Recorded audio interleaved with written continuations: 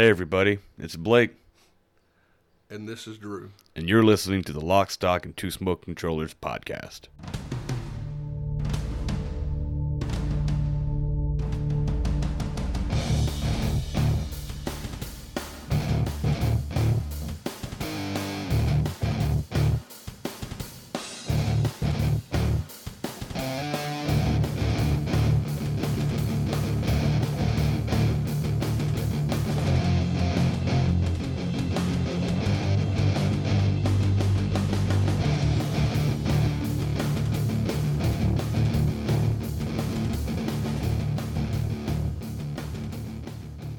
Hey everybody, welcome to episode 45 of the podcast. If you keep track of the way we do things, you know it's about time for a Gamefly episode.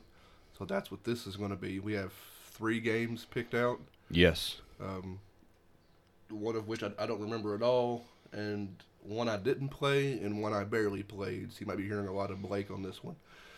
But before that, I want to bust through the internet stuff, social media, and all those fun things.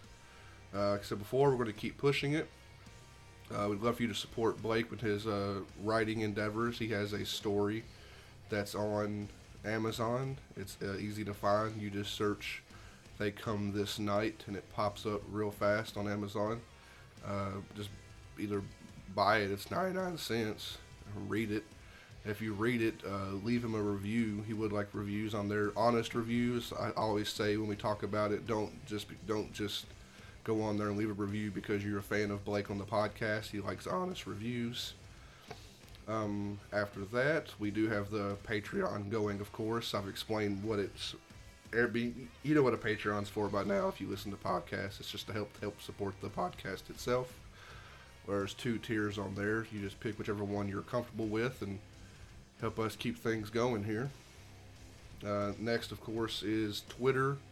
We been using that more so than Facebook when we can because it just seems like it's more quick and more personal is the right word. It's just it seems better than Facebook when it comes to getting to your people because Facebook tends to hide you if you don't pay them. Then we do have even more, I guess more personal than that. We do have our Discord server, of course, but you can get on there and talk to us and directly. And I've set up the Discord to have different sections or for the different aspects of the podcast.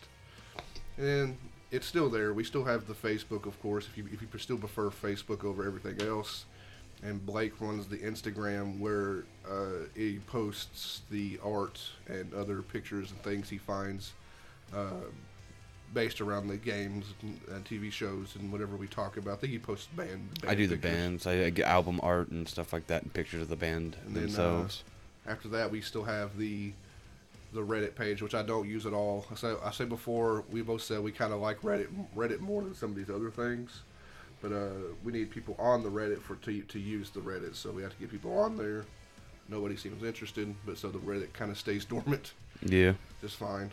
We'll use it if it needs to be used. And then lastly is my the Spotify playlist that I make. That is all the songs that I've played on the podcast, all put together on one Spotify playlist. All these things, except for Blake's story, everything can be found by searching the name of our podcast, and we usually pop up wherever you search the name of our podcast. If you want to find us on any of these things, search the full name of the podcast, or you can try just Two Smoking Controllers. A lot of places it condenses down and it still pops up anyway. So do what you can and join the fun that is all our internet stuff. I think that's all I have for the internet stuff. You got anything you want to add? I don't think so. I think we covered it all pretty well. Awesome. Probably the best way I've ever covered all that. Mm-hmm. All right, you ready to go? We got we got 3 games. We got them. I think we have them in the order of least played to most played. I do think so, yeah. Yeah. So I'll let Blake take over with the first game. The first game we're going to be talking about is called Dollhouse.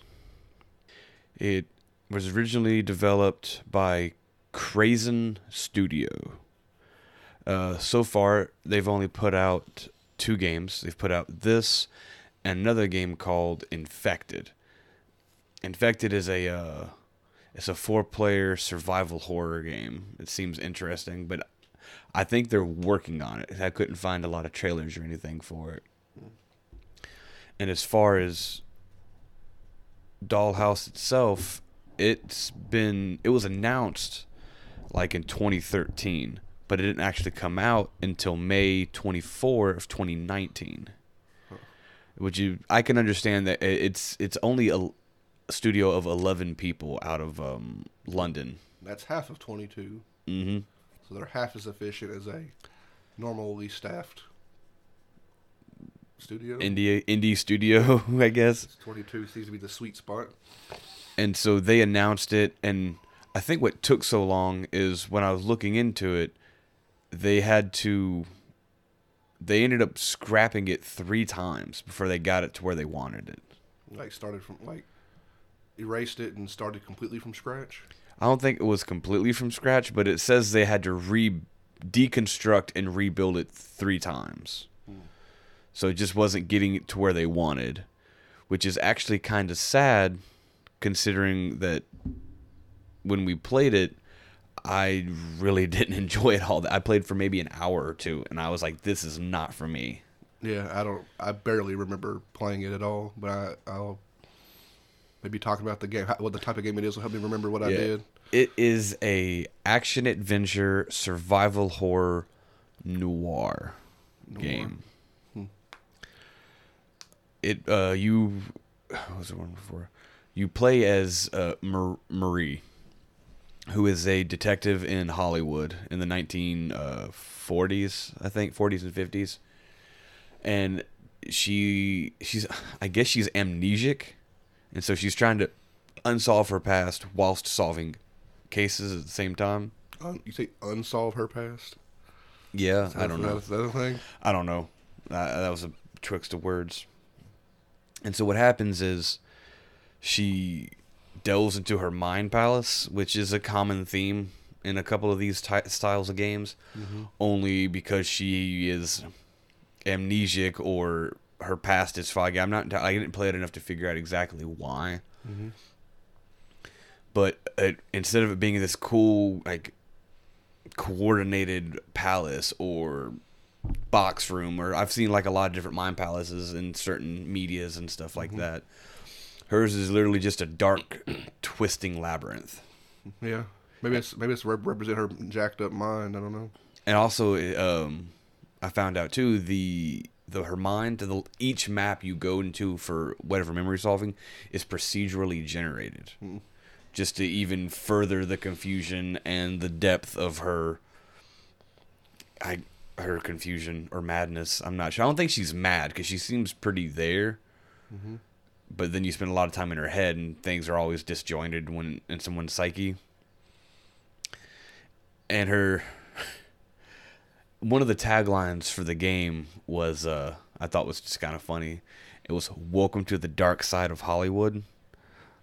Hollywood's always been dark. It's never been light and sunny, I don't think. It's always been a dark, scary, and depressing place. So I thought that was kind of funny. So I'm going to bump through a couple of quick things and then hop back to the story. The game has a multiplayer, apparently. In the multiplayer, you can play up to 14 characters that you meet in the story. I'm sure that multiplayer was booming. The whole point of the multiplayer, I think, was it seems similar to Among Us because it's murder everybody. It's a game of cat and mouse, and you have to murder, and the last person alive wins. But if you got caught murdering people, you are automatically out, type thing. Is what it seemed like, but at a much smaller scale. As well as the multiplayer, they bragged about customization of gameplay, and as well as in the multiplayer, because there's like, I don't know, 40 plus abilities, both active and passive, that you could equip your character with. Like, where was all this stuff in the main game? I think we had to slowly unlock it. You had to slowly unfurl it, unlock it. But I did find out they did put out, because I said the game came out in May, and it says in late November of the same year, they put out a massive update that was supposed. Did we miss that? We may have missed that. We may have played it before the update came out. Hmm. Because I know we played it a while ago. No while since we played it, yeah. Yeah. So maybe they update. Maybe we should go back and check it out. But it says the update was supposed to fix a bunch of issues, bug issues, and stuff like that people were complaining about. So maybe it's gotten better. And we played a. That's just a Well, they would update multiplayer. They updated everything. It was playing it. It was a mass update to everything. And that probably where, because I know we had some customizable abilities when we played, but there weren't many, because you had to upgrade, and because part of the tutorial was specifically equipping a certain skill, and if you equipped a different skill, you couldn't complete the tutorial, so you had to specifically do what it wanted you to do. I remember getting kind of confused. Some tutorials are like that anyway. You got to do a certain thing to move forward in the tutorial. Do you got more stuff, or are you going to try to explain what the game, how do you play the game? I'm going to try to explain the game and then do one of the other core mechanics. Is the whole point is as you're going through, what's I'm looking for? You're trying to like unlock the parts of her mind, and you have to find locked doors, and you have to find keys, but all the keys randomly generated, and all the locked doors are randomly generated. So you're kind of running around lost a lot of the time, and there's no mini map. One of the mechanics is what was it? I think they were chalk lines, but you got up to 3 pieces of chalk. But apparently, 1X makes an entire chalk stick go away. So I was like, whatever. And one of the other pass abilities is holding more chalk and then making chalk last twice as long, type 2 thing. 2 uses instead of 1. And you would just mark an X to let you know you've already gone down that set of corridors. So you would know to never go back down there. You've already checked them. And then you would keep going until you found the key or keys to unlock these doors. And while you're doing all this stuff, there's some creep factor going on where, like, statues are moving, or you go down a hallway. It's mannequins, ain't it? Mannequins are all over the place.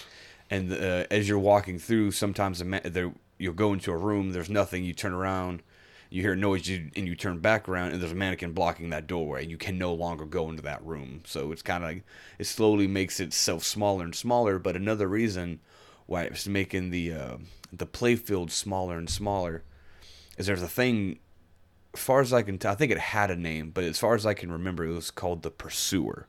It's your pursuer, capital P. And it's constantly hunting for Marie to murk her. And you have one cool additional ability. I think it's got a whole button dedicated to it. It's like triangle or something. And it's focus, and it lets you see through your pursuer's eyes. Yeah, I don't remember doing that at all. And so you can actually, like, but the only problem is you do that and you stand completely still. So it happened to me once while I was like, I'm gonna look through the pursuer's eyes. I hit the focus button, and it was right behind me, and I died. And I was like, oh, well, that was lovely, but it would be cool. I think it would be cooler if maybe it weren't procedurally generated, because that way, because I don't want to spend 100 hours in this room that's randomly generated, running around trying to, I don't say 100 hours, everything but looks the same too. Yeah, that's the other thing. It was very, very low, and it was also, I think, sepia toned or black and white due to the noir nature of the film. So nothing really, really stood out. It's easier to generate that kind of stuff when everything looks the same. And so I think the goal is, if you're running around and you pop to the pursuer and you're like, oh, the pursuer is at a 4-way stop with a torch in one of the holes. I know where that's at. I'm not going to head, But if it's randomly generated, it's hard to map that stuff out, and especially if you're going to a new place every single time. It doesn't. Is that the entire game? It says I barely played an hour or so of this. I think you're supposed to get out of her head, because it talks about meeting other people and doing some actual investigative work. But I never got out of the head in the tutorial. Yeah. To actually play the game, I got annoyed. I got lost. I was like, this is not fun. I didn't play it an entire night, but I definitely gave it I gave it what I think is a fair shot. I played it for about 2 hours. Mm-hmm. Maybe 3, I don't know. You couldn't figure out that first part. I just know that I wasn't having fun. Yeah. You should not die in tutorials, unless part of the tutorial is Showing you how death works. showing you like death as a mechanic in the game. And I don't think it was a mechanic in the game. I think it started you back at your original spawn point with none of your stuff you've picked up. You can make it back to that point and pick up all your stuff, but I'm like, I don't know what half this stuff does. What is going on? And I just wasn't having a really good time. Yeah. And from what I can tell, a lot of the reviews and a lot of other people who've played it talk about it being a great, amazing, cool concept, but it would have worked better as like a TV show or movie versus the video game. Maybe. It's hard to make that stuff. I mean, it's hard to make a video game. It's also hard to make get a TV show. But or a the movie. concept works better in a watching capacity than as an interactive capacity. Well, she's running around in circles, lost in a movie would be more entertaining than you running around lost in a video game. Maybe, because at least the movie, you wouldn't be stumped. It would continue forward. That's true. Yeah. She would find a way out and stuff. But past that, I really don't have a whole lot of anything else to talk about on it. Yeah, that's the point of these episodes. Is games we didn't play very long, and to show the use of GameFly. It's we were able to rent this. Thankfully, we didn't. Well, I'm not sure if this was the game we would have ever bought anyway. Nope, I don't think so. I'll put anything on the GameFly list because that's what it's for. So this comes to the house. We both play it one night probably. Yeah. And we send it back and move on to the next thing on the GameFly list. I wouldn't be able to tell you what jumped out at me to put on the GameFly because I literally put anything that's not a military shooter or a sports game, really. Yeah, anything that looks even remotely interesting onto the GameFly list. But yeah, I don't have anything because it's been a long time. Because as I scrolled through the list to find the games, we've actually had a pretty good run on GameFly on games we've actually played all the way through and beat and stuff like that. So it took me a while to scroll down and find games we actually just sit back without beating. So all of these were. I don't think any of them lasted the weekend. Quite frankly. Yeah. I mean, really, it's short and sweet. It's kind of what we wanted. You ready to move on to the second game? I am. Are you? Yeah. All right. Did you played this one, right? I played it, but you have all the information. You don't remember any of it? I mean, I remember the running around and some of the exploring, but I'll get into it. You have all the data and stuff. The next game we're talking about is called Elex.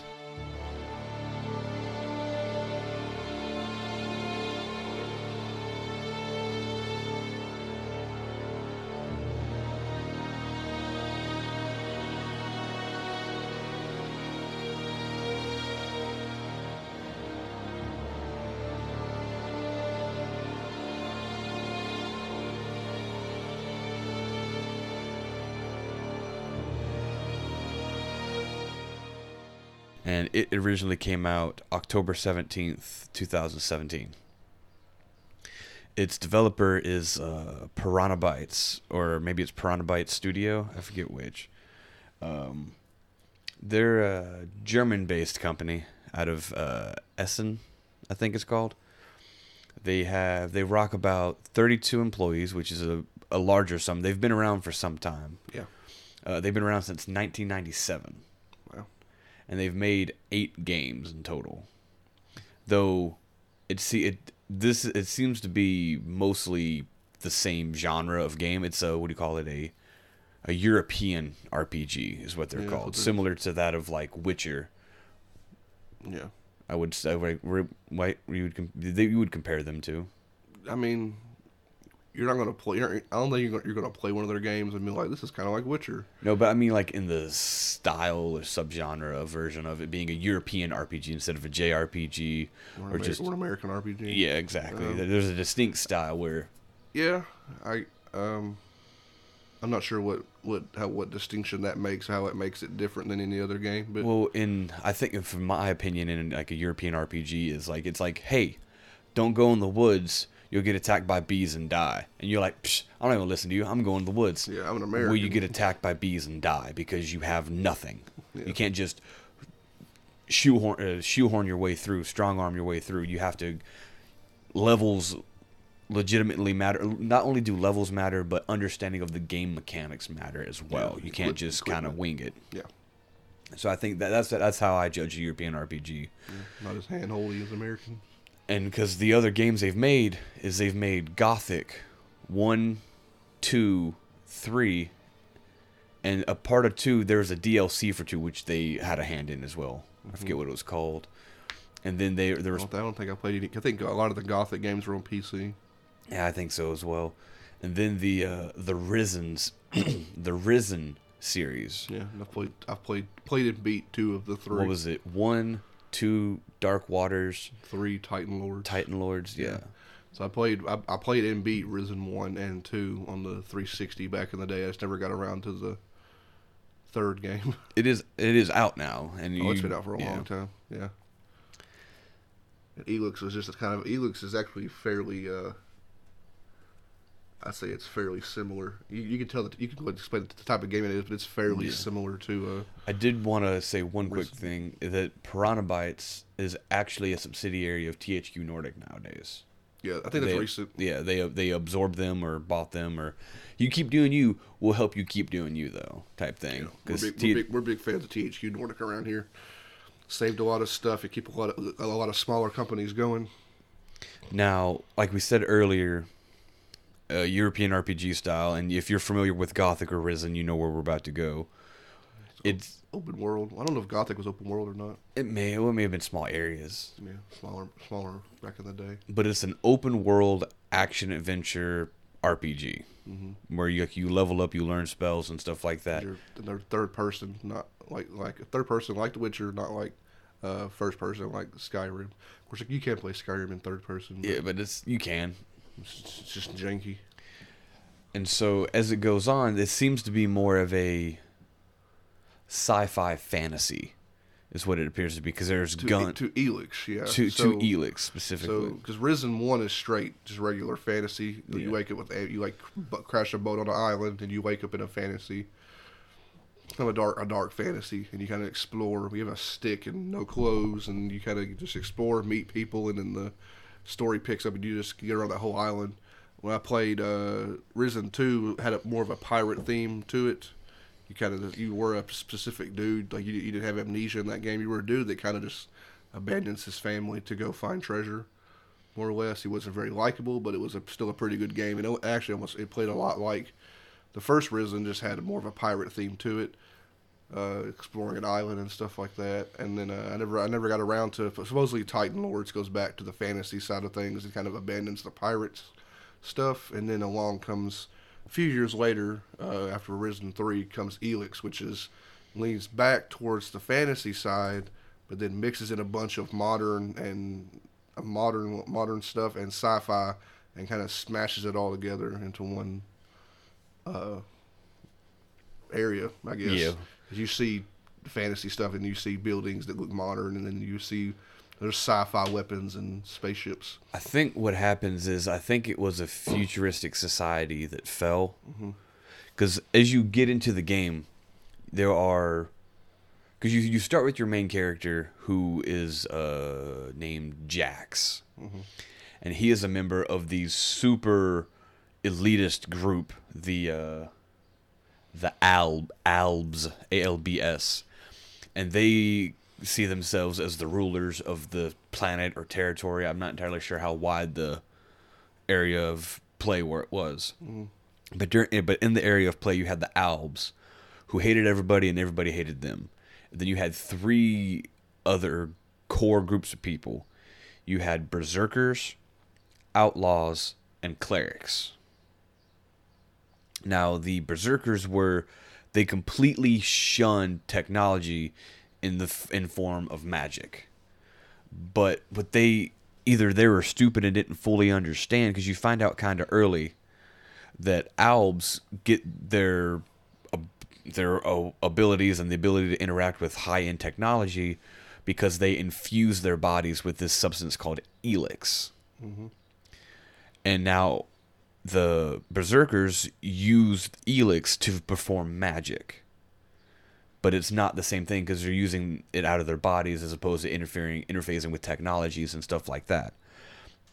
And I believe clerics did the same thing, except for they used they couldn't use the magic. They could use the technology, but they didn't infuse it into their bodies. They used like battery packs and stuff like that, and just straight technology. While outlaws were just a bit of everything, just thieves stealing from everybody, using their own thing. And it basically, eventually, you get to pick if you want to be in one of the three things. Yeah, I don't remember Risen 2 per se, but I know Risen 1 had 3. You play Risen 1. It lit for a while. I'm not sure if I ever beat it, but I did play it had 3, what do they call it? Cults, organizations. What is the factions? Factions, that's the word. That's the word. Yeah, so they had 3 factions too, and you end up picking one of the factions. I think that's an ongoing thing. I'm pretty sure it might have been in Risen 2 as well. So, but Elix has the different factions, and you get different stuff depending on which faction. And I don't think you could join, because all the factions oppose each other. So I don't think you can actually join one playthrough. I don't think you can join multiple factions. No, I think you could switch, but once you switch, I think the whole other faction. I'm not sure if it lets you. I think it's part of that. Like you talk about that European thing. You can't renege, flip flop around. You gotta your choices. You're stuck with what you. Yeah, no mulligans or reneging on decisions and stuff like that. And so one of the weird things that happen is how your main character Jax, he is an alb, but something happens to him. He gets struck by an enemy trap or an ancient. No, it's at the beginning where he's being chased and they shoot him off that cliff. It's the opening cutscene. Okay, I don't remember. It's been a minute. He did it. It's the very beginning of the game. He's being chased by other albs, right? Mm-hmm. But I don't remember finding out why they were chasing him. That's because we didn't play the game all the way through. Yeah, but regardless, this is a game. So I'll say on the front end, we didn't play this game very long. This has nothing to do with the game being bad in any kind of way. I think we were both kind of in a place. I don't know if it was because of other games we were playing, but this is a game I wasn't really feeling like a big open, because it's a big. You look at the map, it's a big game. I wasn't feeling like a big, large open world game at the moment, which is I could have, if I had sorted the GameFly, maybe looked at GameFly, I may have moved this game down. So there's a small, I don't make no promises. There's a small chance we might come across Elix again sometime later in our gaming career. It might get its own full deal. Especially but this is just covering the fact that we played it a little bit for GameFly and sent it back. So this isn't because it's a bad game. I just wasn't. I remember at the time both of us were just kind of like, I don't really feel like doing this whole open world thing right now. Yeah. Maybe, I'm not sure if we were in a funk or anything. We just weren't feeling it at the time. Because I do like European RPGs. I'm not a huge fan of open world, that being said, but... Yeah. But you said back to what you were... I just want to make that clear because there's a couple more things to talk about while we played it. But it is an opening. You don't know why. I forget why he's... You don't know why he's getting chased. And he runs up to this cliff, and this bad guy who clearly knows your character and these 2 lackeys... They tell him to kill you, and he shoots you, and you fall off a cliff. And you wake up. I guess he wakes up sometime later, and he hasn't been, because you gotta. I guess for albs have to ingest Elix on the regular. Yeah, and he hasn't be infused, but he hasn't. I mean, I don't know how long. I don't know how often you got to do it, but he was knocked out long enough that he kind of had lost his alb abilities. So he wakes up being grave robbed, and he's been being ransacked like he's a dead body. And so, speaking of that, the entire game, as far as I could tell, was voiced and voiced well. Yeah, well. But everybody but Jax. I would say the only odd note, the main character. The only odd note was Jax himself. Yeah. Because everyone else talked normal. this guy sounded like a barbarian. This guy sounded like a slick, rogue character. The dude that's chasing you, he said that. I guess I assume all their albs sound kind of hoity-toity. Yeah, a little uppity. Yeah. But then when you get Jax, he's like, "Hey, who are you? Yeah. What's going on?" And everyone else is like, "Oh, we're doing fine. Are you sure? 'Cause I don't know." And you're like, "Whoa, why is your voice 9 octaves lower than everybody else in the world, buddy?" Yeah. It was weird. It kind of was a little off-putting. It was. I don't think it was meant to be comical, but it definitely added some levity into moments that shouldn't have been levitied. I don't comedied. What? Funny. Jeez, cheese and crackers. And like the whole game were, like I said, European RPG, and you had. So you do a little bit of exploring, like kind of like the Risen games. You wake up with nothing, like you've been ransacked. I think the other like the Risen ones was one's the shipwreck and two I don't remember how it was. You ran away from exactly home. starts, but in three it's these open world things where you start with nothing. Like I hate saying Sky because I don't like Skyrim. But Say Skyrim, Oblivion, it was better.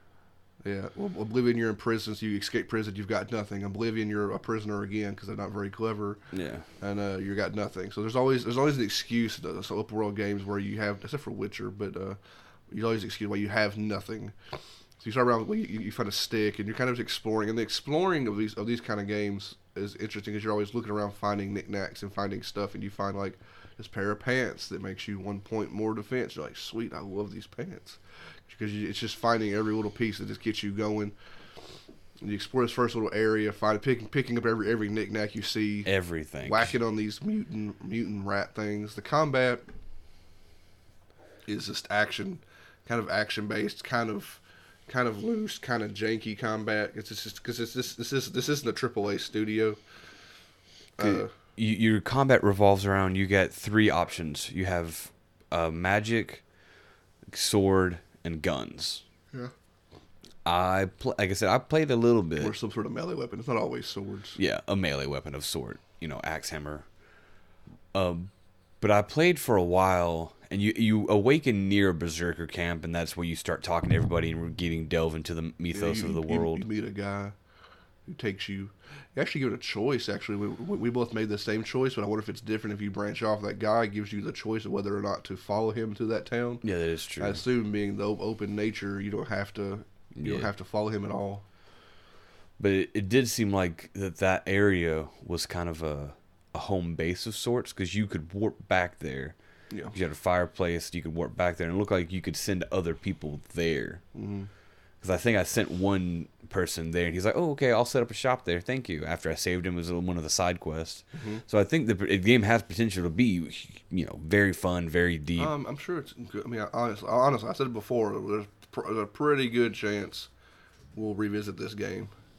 I mean, I never played the third Risen, but I'd love for Elix to get some sort of enhancement. Would be nice. Yeah. One thing I found weird is the Elix, the name of the game, which is where the magic comes from, how you power technology. It also seems to be the form of currency used in the world as well. Is there not gold or anything? I don't remember. It's not gold. It was all Elix shards, crystals, and something else. And that's how you buy stuff. Yeah, you would trade that stuff in for equipment. Don't want to forget the one thing it has that is pretty useful, and you get it really early, is a jetpack. Yeah, and it has a whole button. It's your jump button, right? You jump and hold it, and you actually get the jetpack for a little while. I wonder if that will get upgraded throughout the game. It's just handy having it adds a level of exploration, that and verticality to a genre that doesn't normally kind of have that. There's usually some jumping in these games, but you're not rocketing up the side of a tower. It's just like you see things. In this version, like you see your own buildings and you see stuff, and you're like, I mean, I can get to that. I have a jetpack. Well, I remember you getting boost parts. Getting boot, just really to get some. You got a thing that lets your thing last longer, so you could shoot higher. Yeah, stuff. I don't think I got any upgrades. Because you also get I managed to get one of them, and I wanted to get another, but you get companions, but only one at a time. Mm-hmm. Companions. I think those in the other games as well. Because one of the ones I was shooting for was Albs have these little companion flying robots, and when you were found, yours was broken. Yours was broken, and the thief stole it and everything, and you were trying to find him. I really wanted him back because I managed to talk to him briefly, but he was sort of broken. He had no combat functions. I had to keep coming back to him and try to fix him up, but the parts I needed had me literally going halfway across the map, and I was like, I don't want to run all the way there for no reason. I wanted to have some side quests and stuff. Supposed to lead you in that direction, yeah. Yeah. Well, that's something to do when you're often heading that direction anyway. But I got up at. You get up in that Berserker town. It's pretty large, and it's already kind of daunting on its own. it's a multi-layered, like a Like on a hillside, multi-tiered city. And there's a lot of stuff. You start talking to a lot of people. They're like, go talk to this guy, go talk to this guy, go talk to this guy, go talk to this guy. And you're like, whew. Maybe I shouldn't have come to this city so early in the game, or maybe I don't know, because they're not really. You get wrapped up in that city for like a couple hours that I played. Yeah. Was wrapped up in that city, and I got kind of tired of being in that city. I mean, that's kind of what put me off a little bit. A little bit. I spent my entire time in a town dealing with people's politics and bullcrap, and I was like, I don't care about any of you. Why are you asking me to do you favors when I walked in here and you spit at my feet and called me a stranger just because he does have because they shun technology, but he does have a piece of technology like a touchscreen mobile device embedded into his wrist, and they make him cover it up with like a bracer. Really? But you mean when you use it or whatever, it shines up. It's like projects a holographic screen he can interact with it. So it doesn't when the bracer doesn't keep him from using it, it just keeps people from seeing it. Yeah. But anytime you would use that, but I'd be standing outside of a bar or outside of a pub, and I'd go to hit the menu button, and the menu button was to bring that screen up. People were like, hey, you should put that away if you don't want to get shunned. Like, You did that? Yeah, people were. I was like, well, screw you. Yeah. And I would rock it off my booster pack onto the roof so people couldn't talk to me, and I'd do my stuff up there. But the booster pack also worked as a cheat. You talk about cliffs and high towers, jump off and feather your way with your booster pack until land. So that was pretty fun. Yeah. Had a lot of good stuff going for it, but I just wasn't feeling it at the moment. Yeah. You have any questions or anything? No, I don't remember. Is there any? Because the graphics were good. For what they were good. This game's a couple of years old now. Like I said, 2017. So yeah, games look better now. It'd be great. I mean, they're kind of all don't have the manpower to do a Series X update, or if Piranha Bytes just moved on. I think because I remember because I see the THQ things. I think THQ actually absorbed Piranha Bytes after Elix came out. So maybe they gave us some more funding. Maybe Piranha Bytes is moving on to another game. Probably. I didn't see if they're working on anything else at the moment, but they probably are. Yeah. Piranha Bytes fits right in with the THQ catalog. I feel like THQ Nordic catalog, the kind of stuff, the kind of companies that they absorb and buy and help out, they fit right in there. I feel like. I think it's probably a cool game, for sure. Even talking about it now, I kind of think maybe I should have played a little longer. Maybe got outside that city, did some more exploring. So I think if it hits Game Pass, or if we see it on sale for like $15 or something. Yeah, I've seen it on sale a couple of times, like $30 or $40. I was like, God, I don't want to pay that much. I mean, open world RPGs are worth that kind of money, but because they're so big. But I just didn't know if it was. We're frugal and cheap, so $15 maybe. It is a little big for a game. We kind of prefer GameFly games to be a little shorter. Yeah, so we can get it and beat it and move on to something else. So maybe it wasn't a great GameFly game per se. There's a chance we might buy it if it hits Game Pass. There's already tons of things, and a lot of other large RPGs on Game. As Game Pass gets bigger. I think we'll go back to it at some point. Honestly, dude, I don't know when. I couldn't say when, but I think there's a pretty good chance. I mean, you kind of because you've gone on to play other big games now since then. I went on to play, which we'll talk about in episodes or two from now. But yeah, I did go play onto a pretty big open world, like 60, 70 hour game. Yeah, so it's not like we don't play. I just don't know. It's impossible to explain unless people play the game and you're just like, it's not. It's not the time for this. This is not what I'm really up for right now. It's just that feeling. I'm sure everybody feels when they're playing a certain game. Maybe they're excited because I've been looking at Elix for years. I was like, cool, finally I'm gonna play the new Piranha Bytes game, and then I just ran around for a little while, and it just wasn't hitting the right notes for me at the time. And I feel like I've maybe missed out a bit because there's a lot of cool stuff, or maybe I'm often looking for more of a fantasy vibe. Maybe it was the technology and other things were just kind of like, man, I just kind of want to fight some kobolds and some other kind of more monsters. But then you did fight monsters in that game. And Elix. Like some genetically enhanced weird creatures and stuff. And I fought a troll, and it wrecked me. Yeah. Hard. Yeah, he popped you one time. That was it. But I did get to cheat kill him because I was actually out of the village, and I was going to talk to this hunter about a murder, and he had an apprentice, and I kited the troll over to them, and then they started attacking him, and he was focused on them, and we managed to kill the troll, and I got some pretty decent equipment. I think that's how I was able to upgrade my rocket pack, because he gave me some like cool metal he had or something on him. Yeah, God, I'll have to play it again. Talking about it just a little bit makes me realize, that makes me think I should have stuck with it, but we'll see. I probably won't put it back on GameFly because we'll wait for a sale of some sort. I'm fine waiting for a sale. Yeah. If any of that sounds interesting, it's worth looking into. I do recommend the 2 of the 3 Risen games that I've played. I recommend them, and people know Gothic. I know of Gothic. I just never played it because it was always a PC exclusive. I don't think any Gothic games made it to console. You didn't see anything like that? I don't think so. I didn't really look into them. Yeah, I was just looking I'm not sure for any Gothic games. Now it's a pretty ripe time actually, because a lot of old PC games are coming to console now, like all the Icewind Dales and the Baldur's Gates. It wouldn't be a bad time to just release a trilogy pack for both of them, like a HD trilogy remakes or something. A trilogy pack. Now maybe THQ Nordic will do that because a lot of that stuff's been happening. So we might see the Gothics come to console at some point. That's actually not a far-fetched idea.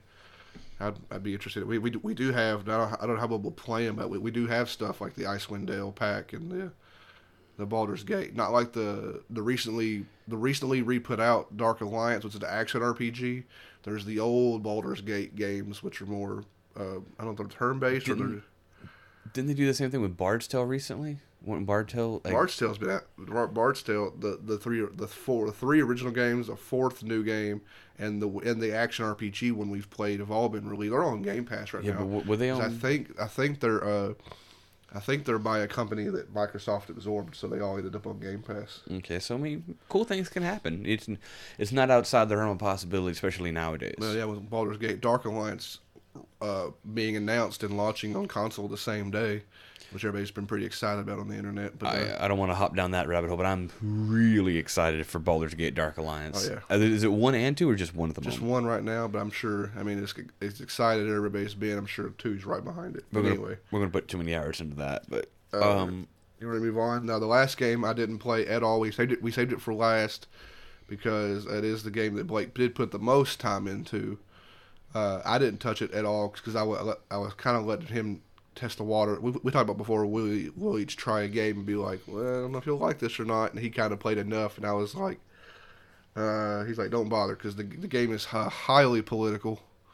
Yeah, highly fictionally political. Politics bore the ever-loving crap out of me. So he told me from the get-go, don't even bother playing this. The characters aren't good enough to balance out the amount of politics this game is, so don't even bother playing it.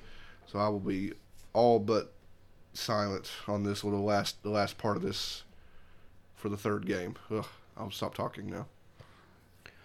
Okay, our final game we'll be talking about is called Valkyria Revolution.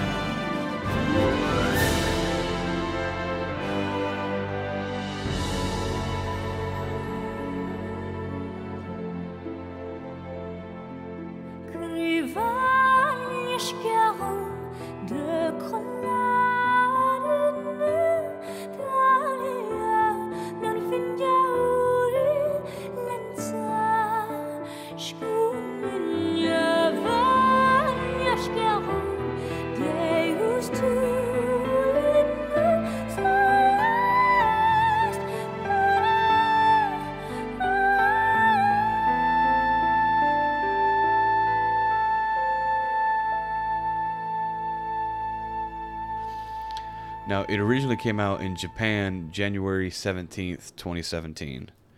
And then June 27th, it hit North America. And then June 30th, it went worldwide. I don't know why they waited, but that's just how it happened. But it should be available everywhere on most consoles. We played on Xbox. I'm pretty sure it's Xbox and PlayStation for sure. Mm-hmm. Now, it was developed by MediaVision. And we've spoken about MediaVision at least a few times already, so I'm not going to go full into depth on them. You did it. The bullet points to remind people of what we've had a few of their games already on here. Yeah, they've been around since 93. At the moment, as of 2020, they have 147 employees. They're based out of Japan, and they've made over 30 games. Mm-hmm. Now, counting, I believe, the entire Valkyria series, Valkyria Revolutions and Chronicles 1 through 4. Mm-hmm. They're responsible for the entirety of Wild Arms, I think. All of them? I think. At the very least, they get credit for creating it. Yeah. So I think this is a company because we've talked about other games of theirs, and if you talk about the different Wild Arms to Valkyria Revolution, the games are vastly different. And having so many employees, I don't think it's the same employees working on the same games. And over the past from 93 to now 2021, I really doubt it's the same people. I doubt the Wild Arms people are still hanging around that company. When was the last time we got a Wild Arms game? So I doubt it. It was a crappy mobile game. Yeah. But it's interesting to see the history of a company, even though some of the people now people might be still around. They could have the same. They may be people, elevated in different positions. There's just nothing about, like, I think you have other games you might have wrote down, but there's nothing about any of these games that you look at and be like, oh, this is a MediaVision. Yeah. This is definitely a MediaVision game. You know. Because two other ones I have wrote down is Summon Night 6, which is probably like episode 2 or 3. Frankly, it was real. It was a long time ago, and that's a GameFly game that I didn't finish before we started. I played like 1 hour of, and you played a little bit. It was too talky, I guess. Was it? It was almost a visual novel. Yeah. And I just wasn't really enjoying it because it was just so wackadoo, and I think it was a lot of fan service for people who would like Summon Night. Yeah. Because I was meeting all these people that maybe from past games. Yeah, there's a lot of fanfare about meeting them, and I was like, I don't know who you are. I don't care. Yeah. But anyway, and another one they get, and I'll talk about this game too at a later date because I beat them both. But Digimon Stories, Cyber Sleuth, and Hacker's Memory. Are those the only Digimon games they made? I think so. Okay. You like Cyber Sleuth? I like Cyber Sleuth for the most part. Yeah. The main story was good. A lot of the side quests were kind of lame. I tried. We're both big Digimon fans. I tried to play Cyber Sleuth, and just people said it was like Persona meets Digimon, and that was not the case for me. It was just so boring. They talk so much, and it was just, I don't know. It just wasn't fun for me. But the main fun for me for most Digimon games is the Digivolving and de-Digivolving and finding with the perfect party and stuff like that. I enjoyed that more than any of the side quests. None of the side quest stories were remotely funny or entertaining. It was all ended up being the same. Oh, this air conditioner's running on full blast. I wonder why. Hi, I'm a Frigimon. And I like things to be cold. And you're like, how about you don't do this? How about you go work at an ice cream shop? I'll do that. And it was just silly and nonsensical. But the main story itself was good. But I don't want to talk about that right now. We'll probably do, because Blake played and beat both. Yeah. Hacker's Memory. Cyber Sleuth and Hacker's Memory. I'll let him have a part of an episode about that, probably. Yeah. I don't know how much time you'll need to talk about those. So we've talked about them a couple times, and they're pretty good. And you see, there's no, take Wild Arms, and you take Digimon Cyber Sleuth, and you take the Valkyria series, even the Valkyria from Chronicles, and even Revolution's a black sheep. We'll be honest. I think you might have some notes on that. I mean, Revolution is a black sheep in the Valkyria franchise, but none of these games have any kind of or Summon Night. Any of these games have anything about them. You'd be like, oh, these are definitely all connected by the same company. I think there's just so many people there working, probably doing different projects at different times. So yeah, let's get to the gameplay itself. It's a standard action RPG, sort of, and when it comes to combat and stuff like that, and running around a a town and then going into combat. Now, the story, that's not necessarily a tool that I'm used to seeing, but the tool, not the tool, but the storytelling device that they used. It's not a frame story or anything like. Well, I guess you call it a frame story, but it has a technical Latin term called in medias res. And so this can be used in several different storytellings. So here's some examples. The movie Usual Suspects, the movie Kill Bill 2, Star Wars A New Hope, technically, because what it does is it puts you in the middle of things and lets you go from there and discover things left or right, or forward or backward of your timeline. Yeah. As well as... So being thrown in the middle of something. Yeah. I hate that. And to another thing is more recently, Deadpool 1 did it in a satirical fashion. Where you start on the bridge with him, and he's like, hold on a minute. Well, how I got here? And it kind of does that. But I would still see that. That's kind of where it talks you. And this is where it starts. Because you spend like the first, 30 or 45 minutes of the game not playing the game. It's very visual novel-y. And I got through it because I wanted to... Because it starts as some random nameless student going to a graveyard to speak to his teacher about something that happened 100 years ago. And what you play is what happened 100 years ago. And it was just annoying to see, because you're at the gravesite of your characters that you're playing as. So you already know everyone's going to die. What's 100 years later? I mean... Exactly. But, like, it takes a not really a story detour, because it has its own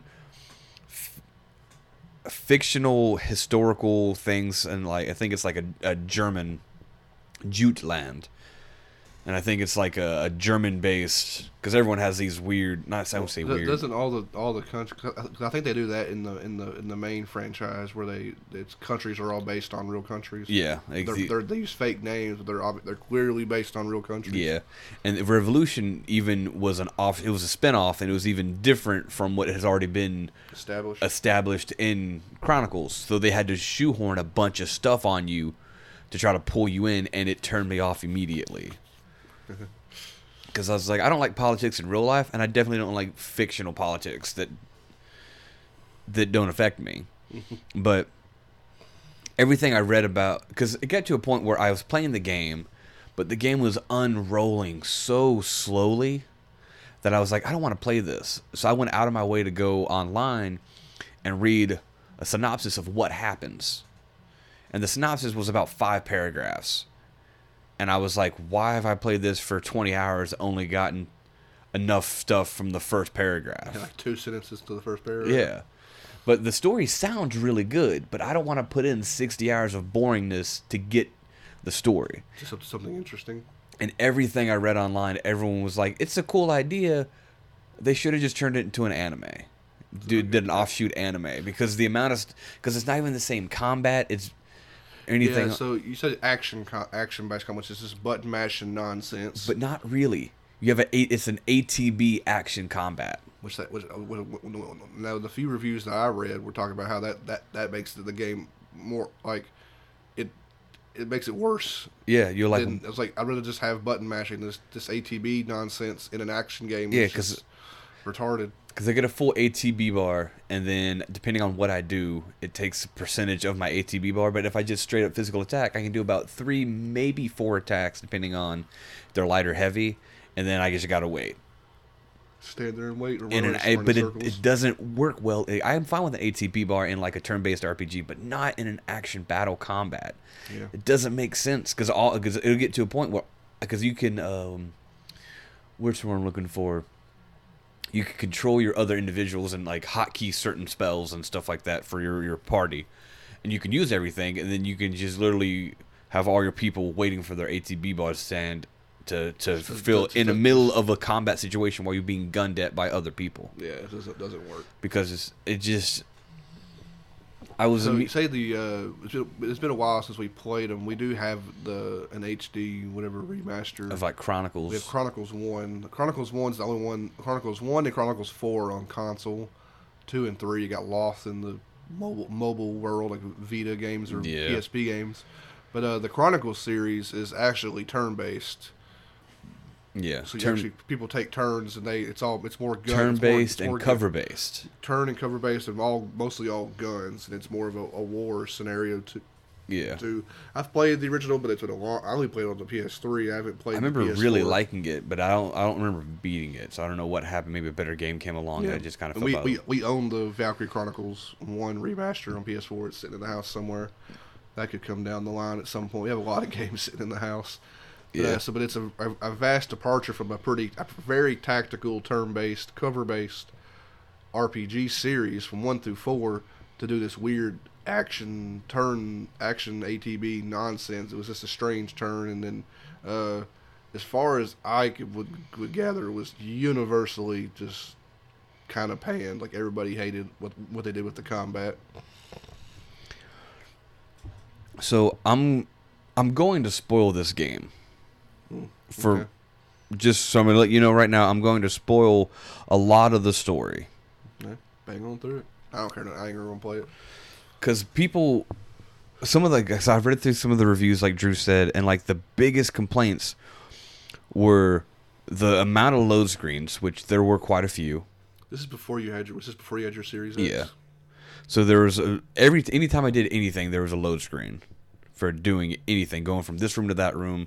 Like there was no smooth transitioning, except for once I was in combat, it was cool. But then once I beat combat, I had to go through all the load screens and then load back to the graphic quality. People talked about how that it came out later, it looks worse. But it looked worse than some of the other Chronicles games. Yeah, probably worse than 4 maybe. Yeah.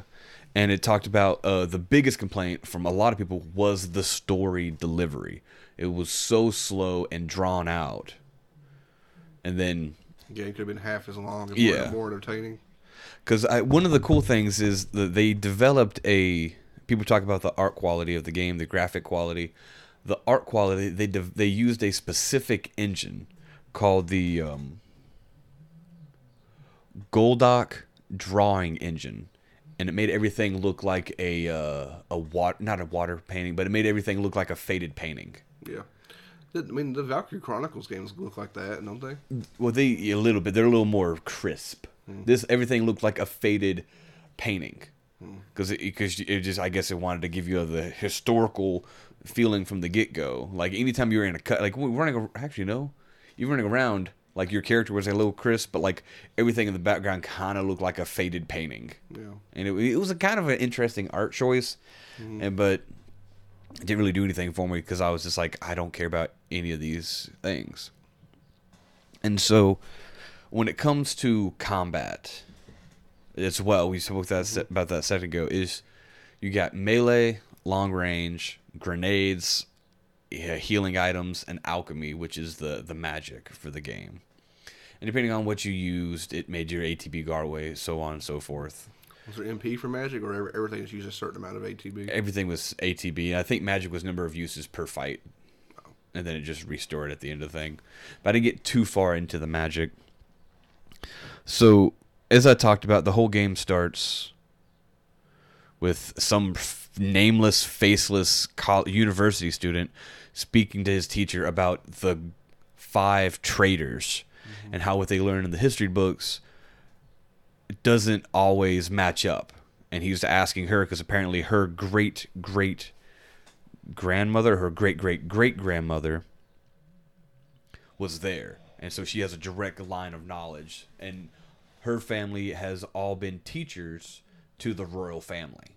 Like her great-great-grandmother was the teacher of Princess Ophelia, who you get on your party during this great Jutland War.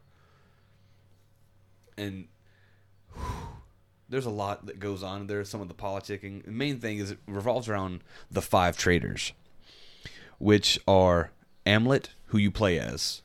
He's your main bro. And then his 4 friends, which are Basil, Fret, Solomon, and Violet. And each of them, when they were super, super young, like 5, 6 years old, they were in an orphanage, and I don't say madam, that sounds wrong, but the boss lady of the orphanage, the lead lady, the mother, was a lady named Miss Maria. So we're in Jutland, and the Ruzi Empire comes over and takes over Jutland, and in the crossfire, their orphanage is blown up while they're out playing, hiding in the fields or something, because they knew the war was coming, and their teacher told them to go hide, because if the people came, they were going to take the children and force them into the military. They blew up the orphanage and killed their teacher. And so these 5, 6-year-olds all go, hey, we're going to destroy the empire. And they're like, whatever. Jump 10 years. All 5 of these individuals have worked very diligently to get to like high positions of power to start influencing decisions. Your buddy Basil is the highest ranking member of the industrial sector of the military and civilians, to the point that the military has come to him to make their military weapons and crap because they can't handle it the way he can.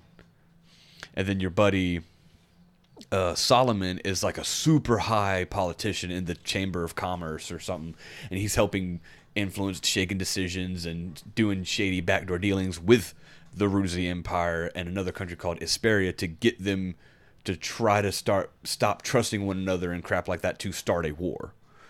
Because Jutland has been conquered by the Ruzi Empire for the last 20 years. Yeah.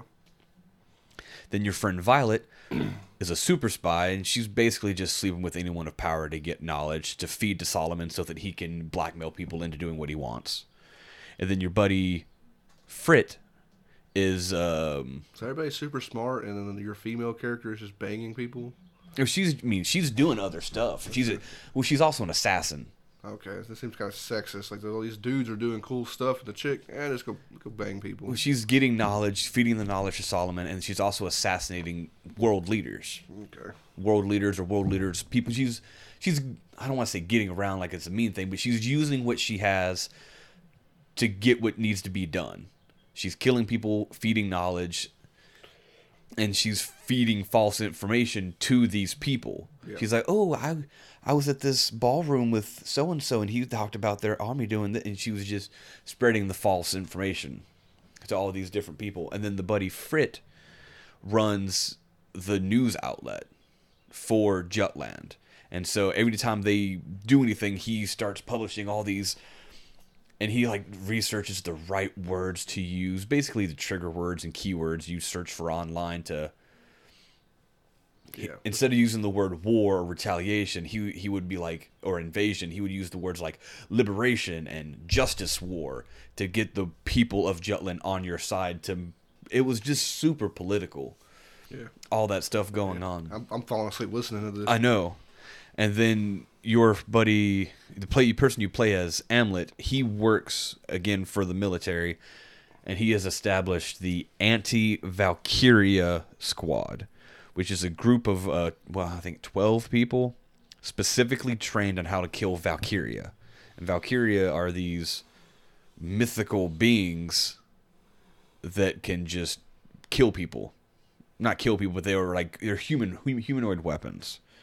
And then all your technology is specifically built by Basil to kill. Like, you have your squad is the most advanced technologically of anybody in the military. So your buddy Frit is the strongest military person, with power, not like political power, but physical power, than anybody in the entirety of Jutland. And so you guys, I'm sure people are falling asleep right now, because I was falling asleep. And it just does all of that, and it just feeds you all this information, and you're just like... Is this like, does the game have cutscenes, or is it two portraits talking to each other? It actually does do cutscenes, okay. which I thought was kind of... They're kind of low-quality cutscenes, but they do have people interacting. It doesn't just do the two portraits side by side, and then just do sound effects in the background. They actually had cutscenes, and they were pretty good cutscenes. And...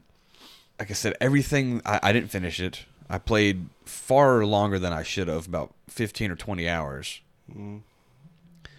And then as I played through it, I just got tired of it. And that's when I read the synopsis to figure out all the, like, it does a thing where one of your team members figures out that what you guys are planning. And he's like, don't worry, I won't tell anybody. He then dies. And his sister, who comes in and with the exact same combat role that he does, his exact same level, and has all of his exact same abilities, comes in to replace him. Conveniently. And she, even though he told no one the secret, she knows all the stuff. It's like, don't worry, your secret's safe with me. It's like, what's the point of killing that character then? It changed nothing. Yeah. And it was just, so just annoying, and just everything I read would have been like, you should have just turned it into a 20-episode anime and called it a day. Instead of this, some things I looked at is like, I played it for 100 hours. I played it for 70 hours. And those people were also like, the story kind of sucks. I don't know what kept them playing that long then. Maybe the combat, because you get the combat and upgrading materials and stuff like that, and like I could see combat being run the same missions over and over again, or something like that, trying to get better stuff. It was you could have a loop of never-ending side quests and missions. But I was like, the music was good. The art, though the quality was a little low, the graphics were a little low. The art quality was kind of cool. Like I liked the washed out water paintings, and I didn't really hate any of the characters, and it was all voice acted too. Mm. You're just dumping so much politics on me about stuff that I don't care. Mm-hmm. And then they would get into these rooms, and it would do that thing where two people would be in a room and they would be having a conversation, but they would be like having a sword battle with words. You know what I mean? Like, I didn't know that the ironwood facilities were in such dire needs. Oh, really? Well, I didn't know that the mining companies were smuggling in weapons. They were just. It was all rumor, and I was just like, "This is so annoying. I hate this so much." Yeah, is it politics nonsense? Yeah, about I'm smarter than you. Listen to my wordplay. I'm smarter than you. Listen to my wordplay. I like the politics. So like, I don't like what you're saying. I don't like what you're saying. Let's go to war. We'll kill all your people. I'm right. That's how we decide that. That's the politics of like medieval style politics I like to say. I hate the words, back and forth, and nothing gets done. Yeah. Just words, and I hate it. And so I was really annoyed with the game, and I ended up stopped playing it. And I don't really have much else to say about that. I got nothing for it. I would never touch a game that's basically 100% politics. I'm glad I avoided it. And I get to a point. This is where I'm going to spoil some of the game. Again? Yeah, I'm actually going to spoil the game. All right. Well, it turns out that the Ruzi Empire when they blew up your orphanage, didn't actually end up killing Miss Maria. They kidnapped her, tortured her, and turned her into a Valkyria to come and take over Jutland. So your big final decision to kill the Ruzi Empire is you've killed everybody, you're going to attack the Emperor, and he was like, nah, you guys ain't killing me, slits his own throat and jumps out of a window. And then all your people get hung for treason. The end. Really? Yeah. So you don't even actually get to kill the bad guy. He kills himself because he knows he's going to lose, but he takes that away from you and tells you that Miss Maria, the Valkyria you just killed was their precious Miss Maria. So you killed your Miss Maria not knowing that she was the Valkyria. So you're sad. All your information gets leaked to your home country. They're mad at you for throwing them into a war they didn't want to be into. Though you freed them, you still started a war. So they hang you all for treason, and the Ruzi Empire guy kills himself. So you don't actually get satisfaction about anything. Well, and I was just really annoyed by it. That's just the synopsis that you read. Yeah. You didn't play that, yeah. I didn't play that, and I was just like, ugh. So I'm glad I spent 20 minutes reading a synopsis instead of another 20 hours playing the game. 40 hours? 40 hours, yeah. I'm done talking about the game, frankly. Yeah, everybody's probably asleep right now.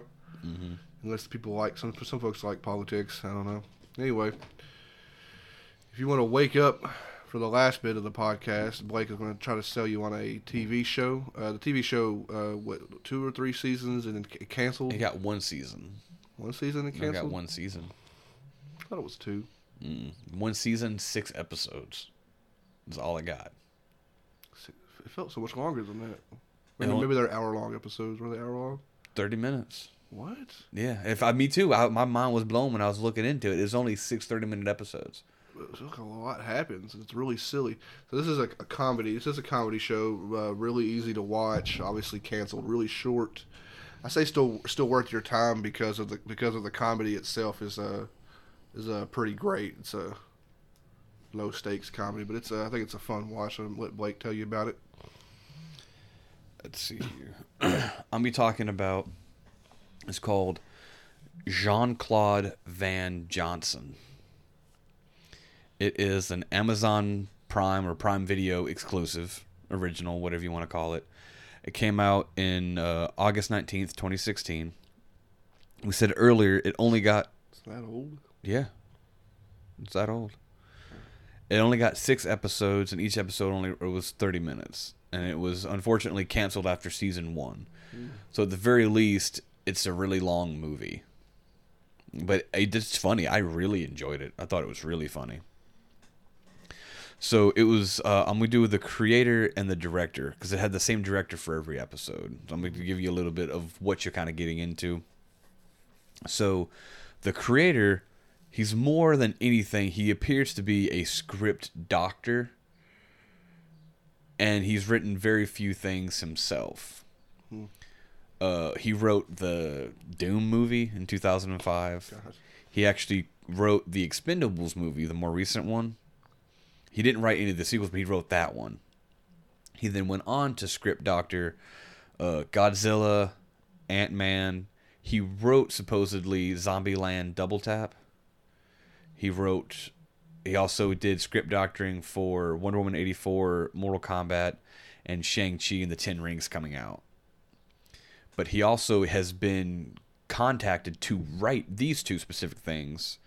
He'll be writing the Spider-Verse 2 movie. And he'll be writing the live-action Hercules from Disney's going to be putting out. So, obviously enough of his work is enjoyed that he's getting 2 pretty big chances. Yeah, Spider-Verse 2 seems a weird pull for him since that was so handled by those 2 guys who run that company. Yeah, but so maybe it's in a script doctor capacity, not just to specifically write it. So he's got some decent things in his roster. I don't know what he did, but he's attached to those, and I like most of those movies. So now, as far as the director of everything is a gentleman named Peter Artencio. And his big claim to fame is he directed most of the episodes of Key and Peele. And then his directorial movie debut was he directed Keanu. Okay, so he's really attached to those guys. Yeah. Comedy. He's also directed a bunch of episodes of Last Man on Earth and Twilight Zone. And he got Twilight Zone because he knew Jordan. Because of Jordan. And he also had another show he made called Making History on Fox, and it was, oddly enough, a comedy time travel show that only went 6 episodes before it got canceled as well. So I don't know. He just keeps making stuff that keeps getting canceled because maybe he's making stuff that he thinks is funny. He doesn't care what anyone else thinks. Yeah, maybe. Now, the whole point of Jean-Claude Van Johnson is the fact that Jean-Claude Van Damme, the action star, who, if you don't know who Jean-Claude Van Damme is, just look him up. I mean, Bloodsport, Kickboxer, Hard Target. He's in Expendables 2 and 3. He's in basically Universal Soldier. He's in Cyborg. He's in more like an 80s, 90s action star. Yeah. A pretty big one at that. Yeah. He's also huge in kickboxing. Like he's got multiple belts, and he's an actual martial artist. On top of all that, he's Dutch, I think. I don't know. Anyway, really awesome. I love all of his movies. He was Guile in the Street Fighter movie. Oh boy. If you want to bring that up. And so how this goes is Jean-Claude Van Damme was his cover. His real name is Jean-Claude Van Johnson, and he's an international spy. And he goes, and so the story kind of rolls out that whenever he was going somewhere to film a movie, he was also there in a spying capacity to take out a world leader or some sort of vicious black market target or something like that. And so he decided when he retired from acting, it wasn't because he was retiring from acting, it was because he was retiring from being a spy. And that's how the whole thing kind of comes. It's a little on the nose. Yeah. It's kind of meta in a way. Yeah, it's real meta. To the point that every episode has like non-stop references to all of his movies. Mm-hmm. All of them. And at one point people are talking about like the best time travel movie. And one of them, someone's like talking like Back to the Future. Someone else is talking about the Terminator. And then someone goes, "Oh yeah, Jean-Claude does this." And then like at one point, because it's these bad guys talking. Then he kicks down the door and they're like, "Jean-Claude Van Damme, just like his movie Time Cop. You watch Time Cop, you get to live." And he roundhouse kicks everybody else and kills them and tells that guy to run away because he liked Time Cop. And it was just, it's a very self-aware, very Extremely silly show. I can kind of see why it didn't go longer, but I kind of wish it at least got another 6-episode second season or something. Because it's really funny. Because what happens is he gets bored being retired and wants to come back. And the only thing they could get, because nobody wanted him back. Nobody wanted him back. That's part of that real world mixed kind of stuff mixed in. Jean-Claude Van Damme tried to come back, and kind of nobody cares anymore because we're in the 2000s and whatever. Nobody cares about Jean-Claude Van Damme no more. That's kind of, it's on the nose. Jean-Claude Van Damme is very self-aware in the show and stuff like that. He puts all that into this comedy. I don't want to talk about it too much because I don't want to ruin some of the comedic moments because it's just really funny. Is that part relating with the drifting with the car?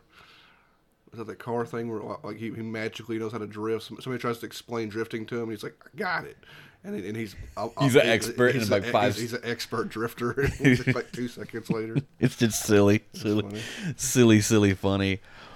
But because he's Jean-Claude and no one can get him work, but he wants to come back as a spy, so they're like, the only way you can do this, and we have one job here, and the only person willing to take you on is this movie, and it is a super action, or it's a non-stop action, violent action remake of Huckleberry Finn. And so they have Jean-Claude Van Damme coming in and playing Huckleberry Finn. And so he's making a movie whilst doing all this other stuff. And the comedy of it is just silly. And trying to sell comedy on a podcast is probably difficult because you have to actually watch the scenes and stuff play out. Okay, here's a good moment.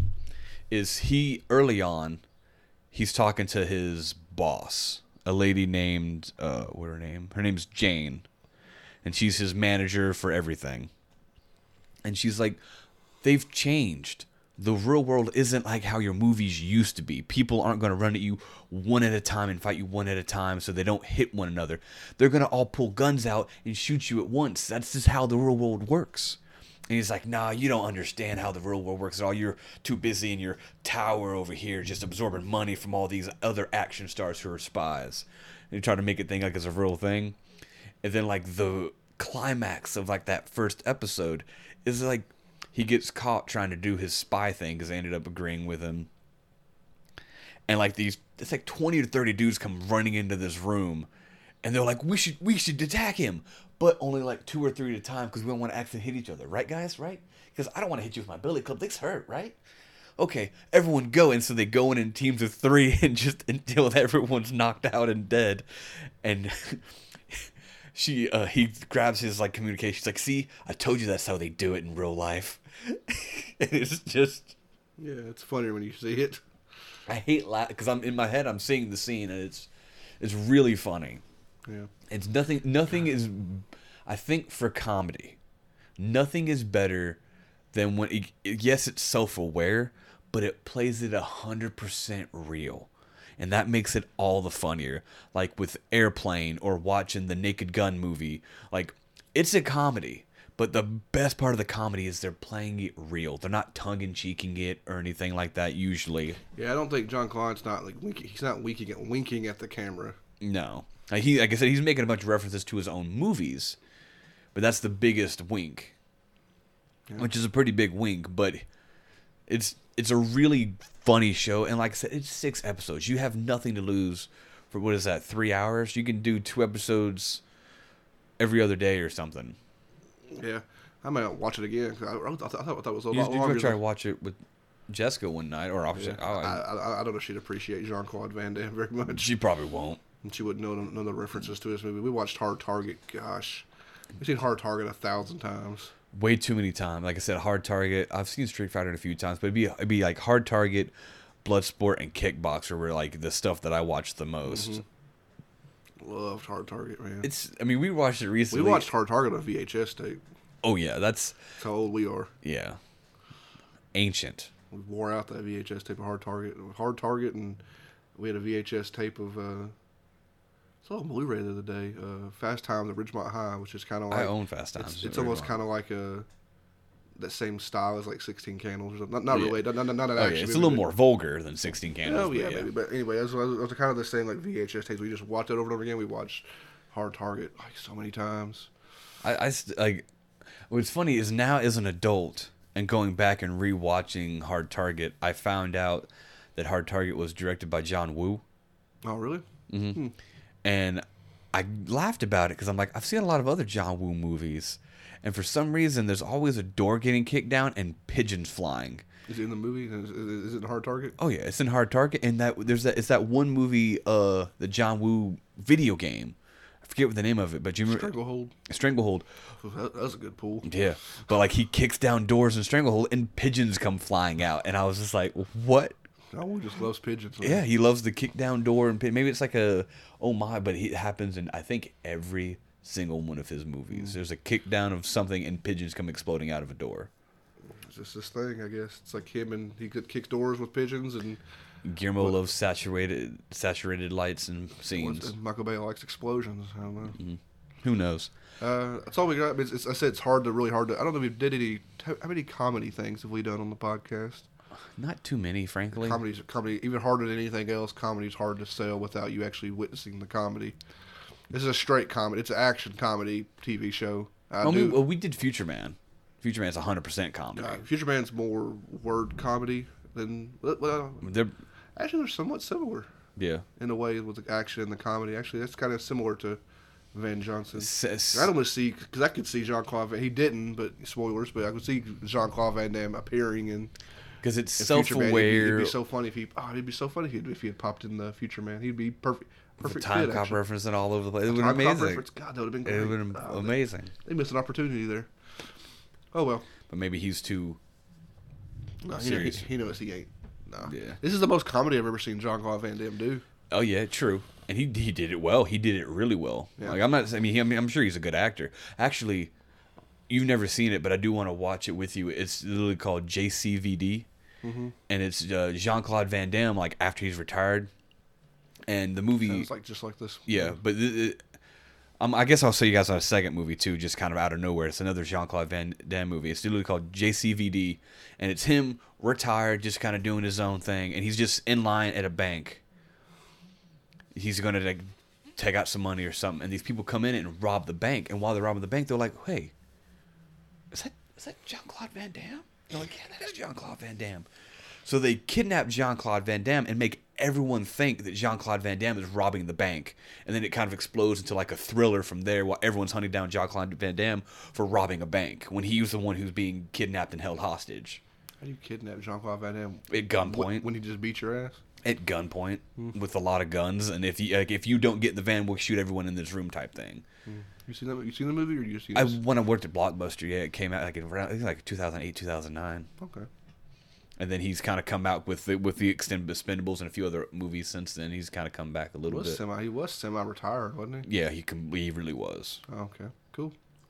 But yeah, maybe you watch both movies. Well, one's a TV show, one's a movie. Yeah, but they're not related. Besides being Jean-Claude Van Damme, I don't think that JCVD's not a comedy, is it? No, it's more. It's a really. I don't say really serious, but it is a serious movie. Like it's an action thriller.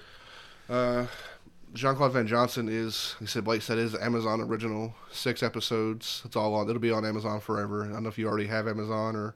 I think most people have absorbed Amazon by now. Most people are Prime. A lot of people are Prime members just for the 2-day delivery included. So it's all on there. I say it's worth watching. Definitely worth your time. It's just it's just a long comedy movie. I kind of want to watch it again. Now that we've talked about it, we might sit down to it again. Because it's short and sweet. Just boom, doom. Might watch it again. You got any taglines? Did you forget to look again? I didn't forget to look. I have it right here in my notebook. At least pretend to make a paper noise over there. As he looks through his notebook for this tagline. I can't fake it no longer. We're lying. He didn't look it up. He's looking up it now. I got nothing for this. You got to really do this before the... I kind of forget because it's hard to find for taglines for TV shows. For TV shows. Yeah. What's that bother? You don't have to find one if there's nothing there. Then don't worry about it. I'm laughing at the first line of dialogue in the show. I can't find a tagline. I'm not gonna worry about it. Let's drop it then. Anyway, we'll wrap up here. A shorter episode this week, which was kind of intentional. We felt like we had a couple of long ones in a row.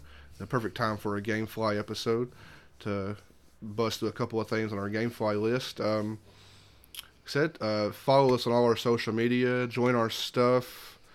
Talk to us about things. We can't get nobody ever comes and talk to us about things. Come join our streams on Twitch. We play a lot of our co-op games together. We've been streaming a bit of some stuff. We're trying to do more. Lining up schedules is hard, but trying to do more. We're streaming some games with Garrett, a past guest on the podcast. He does streaming too, so we've been trying to stream stuff with him. So drop in there, hang out, talk to us, make fun of us. We don't care. Just come and join us on all those fun things. And that's all I got for this week. Oh, buy Blake's story. He's still writing, so there'll be another one eventually.